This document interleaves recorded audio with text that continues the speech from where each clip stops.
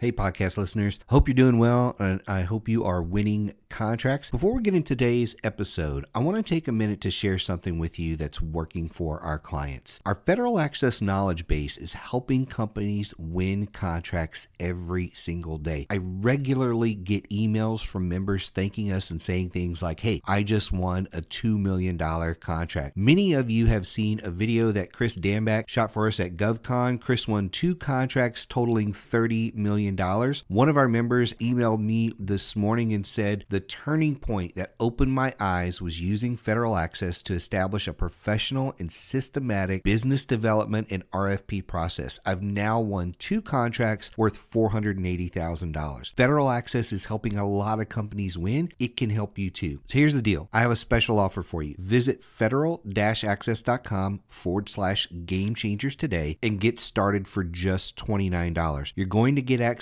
to a digital copy of the government sales manual, over 70 strategy videos, more than 30 webinars, 300 documents and templates, and one of my favorite pieces is SME support. So when you run into any issue, any challenge at all, you can email me directly for help. So go check out the special offer today at federal-access.com/game changers. The link is in the description below the podcast. So go check that out today, federal-access.com/game changers, so you can get started for just $29 today. Now let's hop into this episode. Welcome to Game Changers for Government Contractors. Game Changers is dedicated to helping you position for and win more government contracts. And now your hosts, Josh and Mike. My name is Michael Lejeune, and I will be your host today on Game Changers. Joshua Frank is also here with me as my co-host, and I want to dive right into the session and welcome our guest, Carrie Ann Williams. Carrie Ann is the principal at Ondana Consulting. Carrie Ann, please take a minute to tell our listeners a little bit about yourself and what your company does. Hey, Mike, thanks so much. It's great to be here with you all this afternoon. Ondana Consulting is a boutique marketing firm focused solely on professional services companies. We mostly work with architects, engineers, general contractors, and we support them in their efforts to win federal work through proposal development, capability statements, SOQs, all things marketing. We're full service marketing, but our real forte is executing proposals. I've been in the marketing industry for about 15 years. I started out as an English major and ended up working in-house at an architecture firm for several years and took that into starting our company a couple years ago. So we work with a wide variety of clients and help them really position themselves to win work in the marketplace. Wow.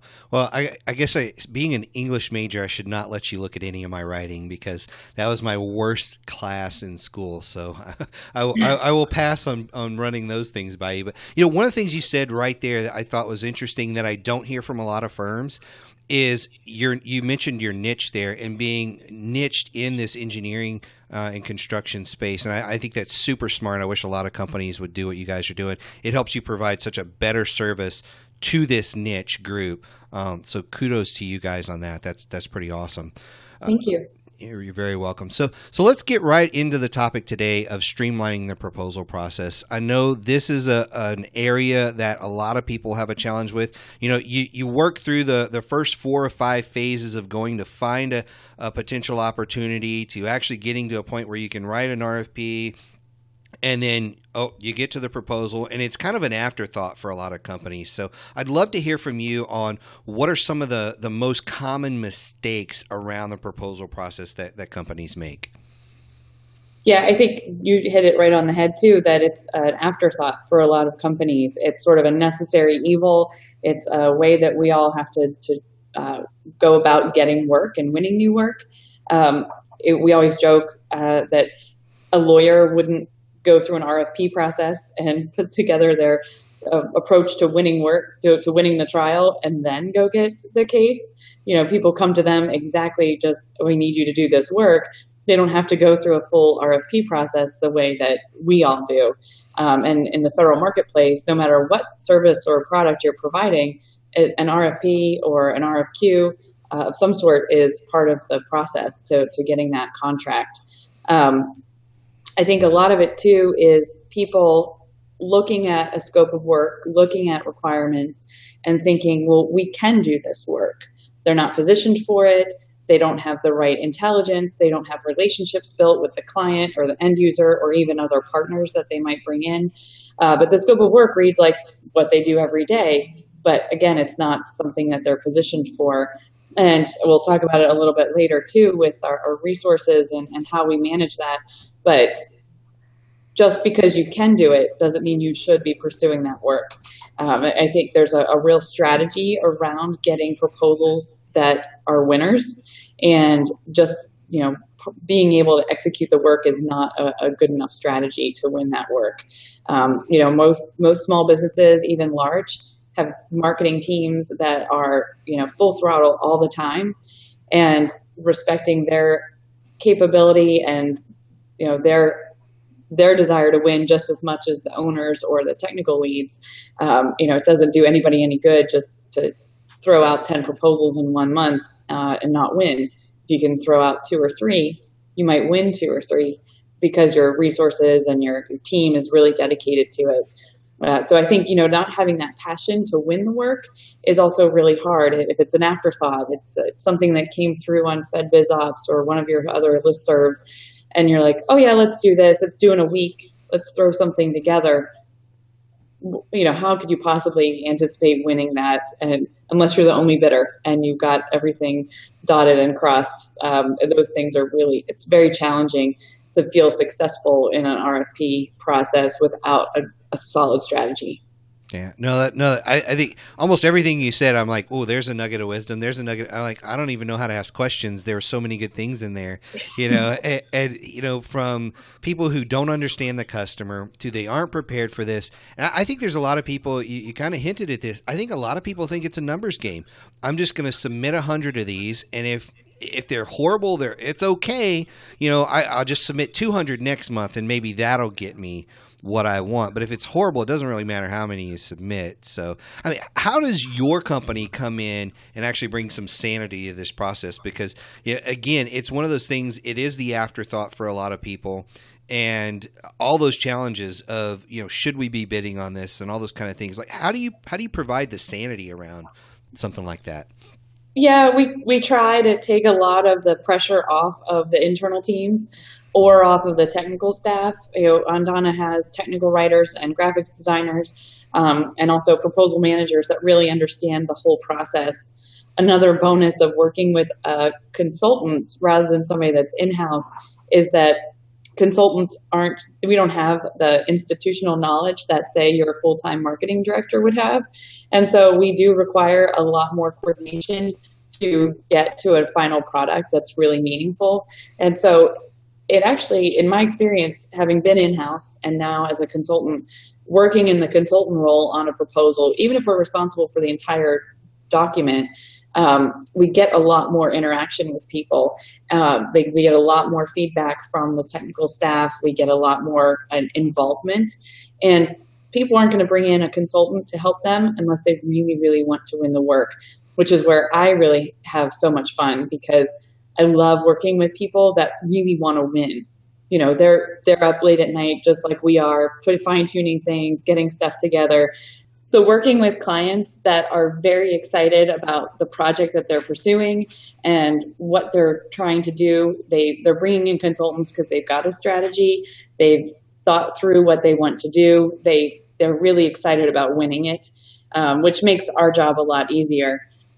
We also implement some of the processes that we've learned along the way in our life of proposal management. So, things as strong as kickoff meetings, we follow some color team reviews. We work with every step of the way to bring a process together that's really helpful.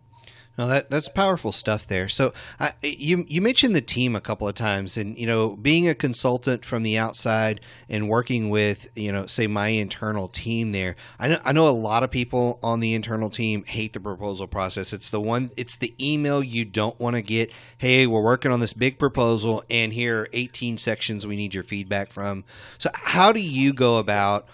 To me, one of the most crucial pieces of this is building not only an internal team of champions, but a motivated team who actually want to participate and help you? I mean, obviously you could bring the hammer from the CEO or the VP of something, but how do you guys, I mean, what are some tips you guys have for motivating that internal team? Yeah, that's a great question. Internal teams are the core of getting a successful proposal put together. Without the marketing staff bringing their expertise and their skill set, and the technical staff bringing their expertise and skill set, plus the owners, maybe any capture managers, all of those pieces come together to really build that strategy around a proposal. And it is a lot of work. I think some people, and I've had this said to me, well, don't you just push a button? And yes, you can export from a database and get your resumes together, but that's not really the reason why you are putting that proposal together. The content, the rewrites, the really making it meaningful to the client are what the proposal process is about. I think it does have a top-down effect when the ownership or whatever leadership of that division is really excited about winning this work. If there's been a process and there is a strategy, if you've been tracking something for 6 weeks or 6 months, you're very much more engaged in that proposal process from all levels of the organization, because you've gathered intelligence, you've got your teaming partners, external teaming partners together, you've gotten relationships with the client, you know what they want to write. That brings an energy to the whole proposal writing process that really melds the team together. There are often a few outliers, people that can't stare at a blank piece of paper, people that really don't understand their role in the whole thing. So for us, one of our key things is always doing a very strategic kickoff meeting. There might be several. There might be one that's just your internal team, assigning roles and deadlines and getting that done. There might be another one where you bring in your external partners and advise them on their role, get their input, and make sure that they're on board. But part of it all is getting together that accountability for the entire team of who's doing what our internal deadlines are. I've always viewed the role of the marketing team as one that makes the technical job easier. So marketing is generally termed as overhead. And so billable work is done by the technical staff. And they're doing proposals on their own time or on the limited overhead time that they have allowed. So giving them tools to make their life easier. If they need to write a narrative for me, I'll find one that they wrote 2 years ago, or find something that's similar from another proposal that they could use and modify. Because even as an English major, staring at a blank screen is sometimes a really daunting task. And providing whatever tools we can to get our teams to work together. Communication is just really, really key. We put together checklists, we put together calendars. I've gone so far as to put deadlines on somebody else's calendar so they can get stuff to me in time. That's a benefit when you're working in-house, especially if your edits are due today or your rewrites are due today. But really bringing everyone together to get those skill sets lined up, to get that accountability together, and to make sure that the team is all working towards the same goal, which is to get this in on time, and not only to get it in on time, but to write the best proposal that you can write, because that's what's going to win you the work. Yeah, absolutely. So Josh? Yeah, you've brought up, I'm going to go off on a tangent, just a very brief tangent. You've said something several times, and you keep using the word intelligence. You keep saying, if you have the intelligence, if you're 6 weeks or 6 months out, everyone's engaged. In your opinion, how important is intelligence? And when we're talking intelligence, we're talking beyond what you can see in FedBizOps or a listserv or bid matching system or what have you. You are an expert at this. You are an expert at proposal development and change management and the teaming and working with other companies. How critical, in your opinion, is having information that is not public to successfully going through a proposal process? That's a great question. I think it's extremely essential. And there's different levels of what intelligence you need to have based on the different types of opportunities you're pursuing. But even just having some basic groundwork laid where you've done some research. It doesn't have to be one-on-one where you've met with the client and you've met with all the end users, but it could be that you've been tracking this opportunity because you lost it previously. It's an on-call type contract. You know the incumbents, you know their team. You might even know some pricing information, which is always very valuable. There's different layers. There's like primary research that you can do, which is face-to-face, meeting with the client, going to meet with the other incumbents or other teaming partners that can add value to your team. But there's also the secondary research, like you mentioned, FedBizOps or FPDS or any of the other services that you can subscribe to that provide some information for you. So you're not going in blind. You're going in with some data that can really provide you with information that you can ghost from another competitor that you guys can do it better, or that the client has already really executed a lot of the work that might be listed in a giant scope. And now they're focusing on a different area, so you can really highlight your team's capability in that arena. But also having teaming partners, teaming partner research and what we do, especially in the professional services, teaming partners are really key to success in proposals, especially federal proposals. Sometimes your team can really bring your whole entire package up a notch and get you to that next level in the evaluation process. So knowing even the right people to bring in on your team can be intelligence that's strong enough to move you forward. So I don't know if I got too far. No, that was awesome for you, but no, that was great. Thanks. Again, I'm sitting here thinking, I have another question to ask based on what she just said, and then I have four more because you keep talking, and there's just a lot of really good nuggets here. So if you're listening to this podcast, Carrie Ann's talking about some of this stuff like she does it every day, because she does, and it's almost just very casual. But please go back and listen to every word she's saying about the data, about the intelligence, about the teaming partners, and bringing the right ones on board to bring your proposal up a notch. You talked about getting things submitted on time. I have heard multiple horror stories about people who, it was due at 5:00 Eastern and they submitted it at 5:05 and they were kicked out, and like you go through all that work to get it there. I mean, what do you think? What's the main reason that people make that kind of mistake, and how do you avoid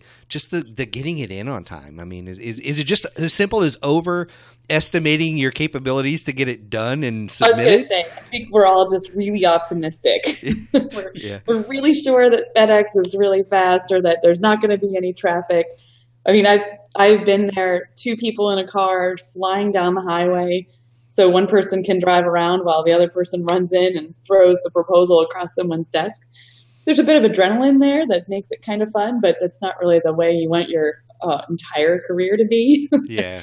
I've done construction bids where you're standing outside the bid office, the guys are calling in numbers and you're writing those down. That's really exciting too. But again, like, can we have a little bit of flexibility and some space in there to make it a little bit less energizing? So yeah, I do think part of it is overly optimistic view of everybody involved. I think also a lot of it is just late decision making. An RFP comes through, you haven't really been tracking it, or you have and it surprised you, which is completely understandable. It happens even to our clients. They don't know when RFPs are going to be let out. But you sit on it, you might make a few phone calls, something else comes through, you've got a fire to put out, and then you've got 2 weeks before the deadline and you decide, hey, yeah, we're going to go after this. But your marketing team is already lined up with other activities, or your technical guys that would be working on it are already on vacation or something. And so there's just not a full balancing of understanding what needs to go into the submission and how it needs to go out. I also think a lack of process with editing can really, really cause some headaches at the very end, where you've done your final review and then someone resigns, and so you have to switch out a resume and redo the org chart, and you've maybe already printed and bind it, and now you're sitting there like, well, now we've got to take it all apart and redo it, and often that's the day it's going out in FedEx. And a best practice is really to build in a 2-day buffer, have everything done, even if you are doing one of those last minute call in the bids. 99% of the books can be completed. You're just waiting to pencil in that number, making sure that you've got some buffer built in. So if FedEx gets it there at 5:05, it's actually 2 days before it's due, not the day it's due. So you have the opportunity to resubmit or resend it. You're not caught on that deadline. Another, just as we're talking, it made me remember, check FedEx's schedule. There are times where FedEx won't deliver to an area because it's too rural and the deadline might be 10 a.m., but FedEx won't guarantee it until 2 that day. So you have to build in that availability, or go with UPS or have somebody fly down and deliver it. None of those are, an ideal situation, but making sure at the onset you've got all those ducks in a row. How's it being delivered? What's the FedEx policy? What's your internal policy? And if you build in an internal policy for 2 days out, and you build up and you end up eating those days because that you can't meet that deadline, then you've not built it in to be there on that deadline, right? You've got that buffer, so you do have time to play around with it at the end. Well, it's such a waste to go through and create the perfect proposal only to miss the deadline and lose it by that. So it's worth hopping on a plane if you've got to do that to go wherever you need to go. So let's jump into some of the game changers here. I think we've clearly identified some of the major problems here.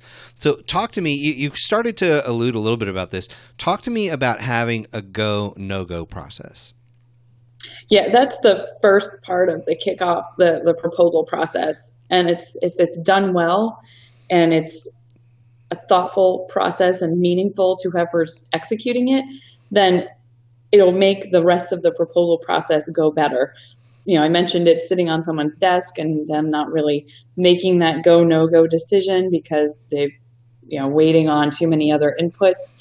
A simple form can be used, or a narrative, something that provides some guidance and some tools to say, these are the reasons why we should go after this or not go after it.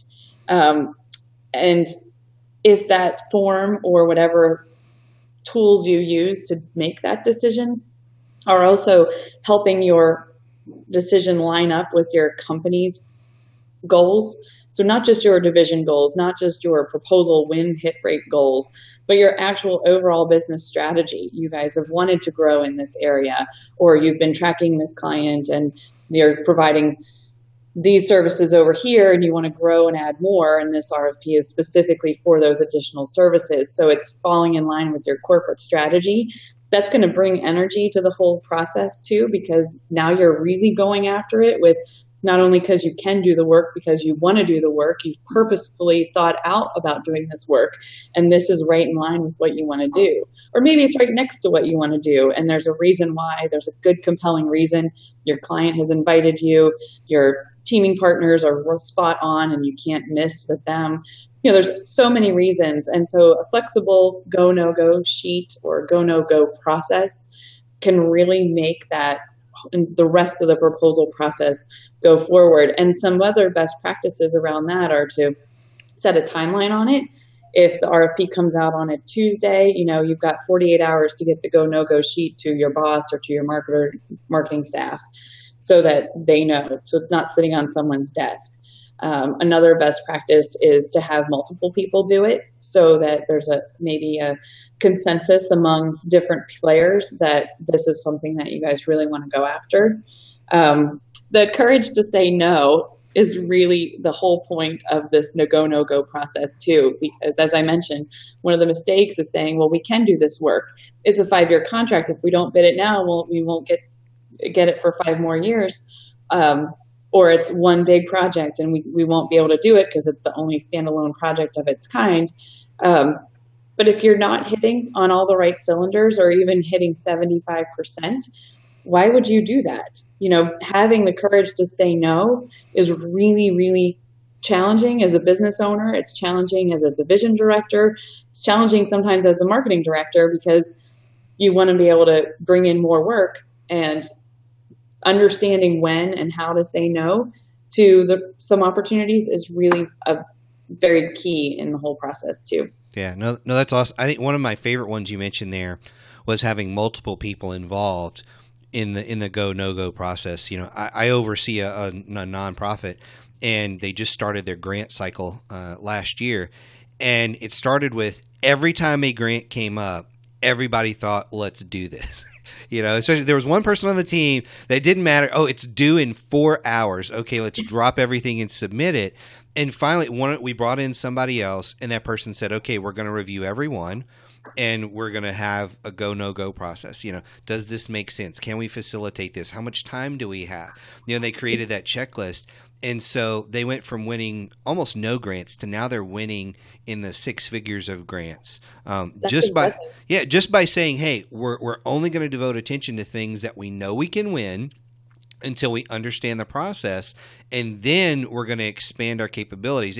And oh, by the way, you know, I know you're going to talk about this in a little bit. They, you know, created a calendar and a lot of other different things, but being able to say, hey, we should or shouldn't, especially when you've got that one person on the team, whether if it's the salesperson, you know, for heaven's sakes, the salesperson probably is not the go no go person, because they're going to say go on every single one and not understand the resources behind it. So having a couple of people, you know, the VP of marketing and the VP of sales and somebody else, the COO or somebody that actually says yes we can, and you get the consensus from all three. I think that is really, really big. You just said something that is probably one of the top game changers that's coming out of this podcast, and that's don't simply rely on the sales rep, the business developer, the capture manager to make the decision. I mean, and Carrie Ann, I think that's why you're talking about it should be a formal process. There should be some document, something you go through. And so, you know, we've just hit a whole bunch of different game changers. One, there should be a formal process. Two, it should not just be the salesperson. And three, it should be a team effort, because there's multiple resources in the company that have to be employed. Carrie Ann, is there anything else on that I missed? No, I think that's perfect. And the only thing I want to emphasize too is that we talk about process, and I think that terrifies some people, but it can be a 5-minute process that 3 people fill out a form that takes them 30 seconds. They, you know, reading the RFP outside of that, and then that can be your process. It doesn't have to be lengthy, multi-layered, and cumbersome. The whole idea is that it's something that is simple and easy to do, but that really is meaningful to the organization. Yeah. And I think if we're talking to engineers here, which we have a lot of engineers, you know, and I have an engineering background, I think it's easy when you're an engineer to hear process and think flow chart, workflow, Microsoft project, 85 steps, 18, you know, and you just hit on it. Doesn't have to be that. It can be really, really simple. It can take 5 minutes, and that's a really big deal. So I want to kind of jump ahead here and ask a different question here. You know, because you've hinted about this, you know, thinking about resources for a might win versus a must win. I think it really ties into the go no go process, because I think there's a lot of we might win this versus a must win. And like, first off, how do you define as a company what's a might win versus a must win? And then talk to me about understanding the resource challenge you have around that. So, yeah, I think that's a good point. The must wins are ones that are in your wheelhouse. You're the incumbent. You've had the contract before. You know the client, or the client knows you well. You've been invited to win, or you've put together a team because you've been tracking something for a while, and you know that this team is really going to be the one that is going to bring it, and maybe be one of multiple contractors. Maybe you're bidding just to win one, but the must wins are the ones that are fully in your company's wheelhouse for any number of reasons. Or they're those strategic pursuits where you're looking to expand, you've opened a new office, you need more contracts with that client or in that region. So making sure that those are being tracked. They're being monitored by the sales staff, the capture staff, and even the marketing staff, that there's a dialogue, a continuous dialogue about the status of things and what's going on. You know, as I mentioned earlier, even our clients don't know when RFPs are going to come out sometimes.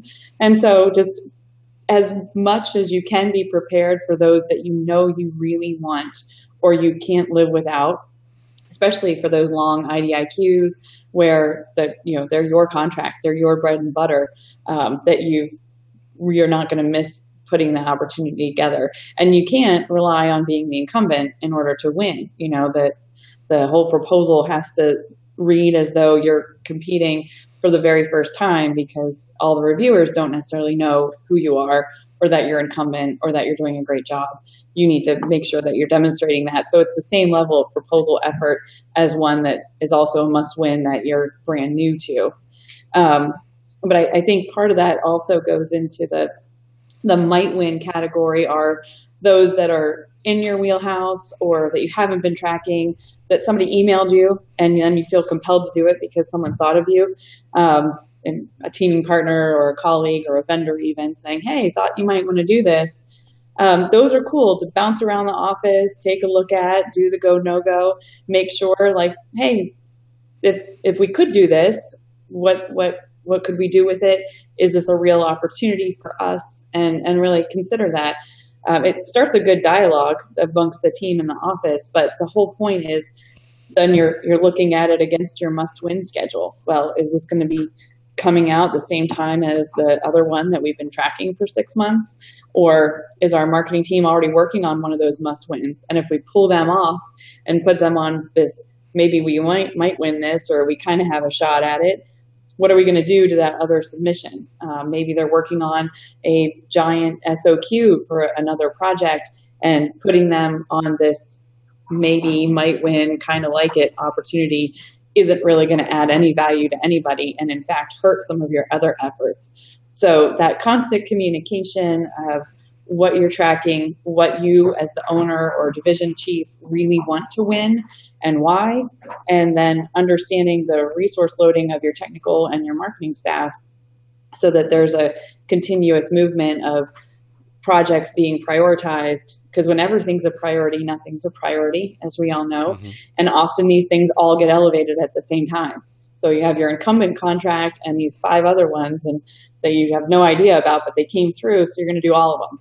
And then you're ending up like your nonprofit, Mike, where you're sending a lot of paper out the door, but you're not getting the results that you want to see. So right. That focus is really, really key. Right. No, that's huge. So I think we have time for one more game changer here before we wrap up. And I know you're a huge fan of the formal kickoff meeting. And I know when I talk to a lot of people, it's like the proposal process in general. When people hear a kickoff meeting, they think, oh, no, we're going to go sit around a room and try to get excited about this. And just about any meeting in any company is a waste of time for a lot of folks. So how do you make the formal kickoff meeting like just awesome and the pivotal jump off point for the whole proposal process? So I have 2 things that I love to do at a kickoff meeting. One is come prepared with the checklist and the schedule already fleshed out, even have some penciled in assignments and some deadlines so that we as a team can agree on all of those items, who's writing what, when it's due, how we're going to get this done, and really go through the entire process of how we're going to manage everything internally. The other element that I like to add to a kickoff meeting is to fine-tune and develop our win themes and our strategy. And so we come with a series of questions. What does the client know about us? What do we know about the client or the end user? What do we know about our competition? What are the evaluation criteria, and how are we going to meet those? Not just in terms of what projects we're going to use and what people we're going to use, because those are definitely items discussed at the meeting, but this is that big picture stuff that we pepper in to the narrative that gets written in or creating graphics created for it. So the kickoff meeting, if you have my opinion is that if you have a great kickoff meeting, then your pink team and your red team meetings should be very painless. Your kickoff meeting is really where your putting some nuts and bolts together, where you're putting those big picture thoughts together, and so that all of your writers, all of your teaming partners know what we're all marching to the same drum. We're all working towards that same narrative, so that when we get to the red team, no one's freaking out that, oh, well, why didn't we mention that we did these 5 other things? That's all been brought up at this meeting. So asking some of those real strategic questions so that your whole proposal team at the end of the day is writing to a document that everyone agrees to. And it makes then your red team a lot less painful and your red team recovery a little bit more streamlined, so then you can meet your deadline. So, cool. Well, before I close up, I want to ask a couple quick questions of what you just said, and then I think Josh has a couple quick questions, and I'm just going to ignore the time for a moment here because this is good stuff. So if you are new to the proposal process, Carrie might have said some things that you have no clue what they mean just now, but they're really good stuff. So can you explain what a win theme is and what a pink and a red team are? Oh, sure. So win themes are your key points that you have decided, you as your firm have decided that set you apart, that are the reasons why the client would want to hire your firm over another. And so you identify these win themes, and it's more than just we've done the work before or we have an office down the street. These are really strategic, very, very pointed, very targeted to the client and their pain points. How are you alleviating what keeps them up at night? Those are your win themes. And they might not be, they're going to be in your cover letter, they're going to be in your narratives, you're going to include them somehow in your project write-ups. Some win themes often on construction include something about security and safety. There's usually something very poignant in that area. So you make sure you weave that story into each section of your proposal. Some sections are not going to have an opportunity for that, but these are the overarching reasons why the client can't live without you, and you put those in the proposal. And pink and red teams, that's part of the Shipley method, and there are some very, very smart, talented people that follow that train in that. I use them as sort of guidance terms for how we do our process. The pink team is the first draft. It's rough layouts. It's often a lot of the narrative is there, but it's not really fine-tuned. Graphics aren't really finalized. We might be evaluating a couple of projects or a couple of resumes and looking at them against each other at that time. But it's the first draft, it's the rough draft, it's are we on the same track? Have we hit the win themes? Do we have the right projects included? From there, everybody gets their feedback, and some people are rewriting content or creating new at that point. The red team is generally a couple weeks later, depending on how much time you have. And that's your really mostly final draft. You've got graphics, you've finalized your projects and your resumes, you've gotten all of your teaming partners' information in, and you're really almost ready to go. At that point, you're fine-tuning narratives, you're double-checking things, you're making sure that you're fully compliant with the RFP requirements, and you're good to go. So from there, you're just creating that ultimate final draft that goes to the client. Perfect. Josh, you want to jump in? Yeah, Carrie Ann, first, thank you for coming on. I know Mike's going to do a close-up, but, our reach is consistently, several thousand companies, and most of them are small business, right? Most of them are still learning the acronyms. They're still trying to understand intelligence, being able to say no, a basic go, no-go process. How small do you go, Carrie Ann, in terms of the services you provide to the size of company? Yeah, we work with very small companies. Several of our clients are very small. They're also startups that have ventured out on their own.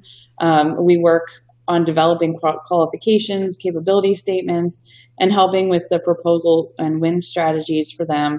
But we also consult with gigantic companies that have full marketing teams that want surge capacity overflow, or they want somebody to bring in a niche expertise in QCing a proposal or a red team review.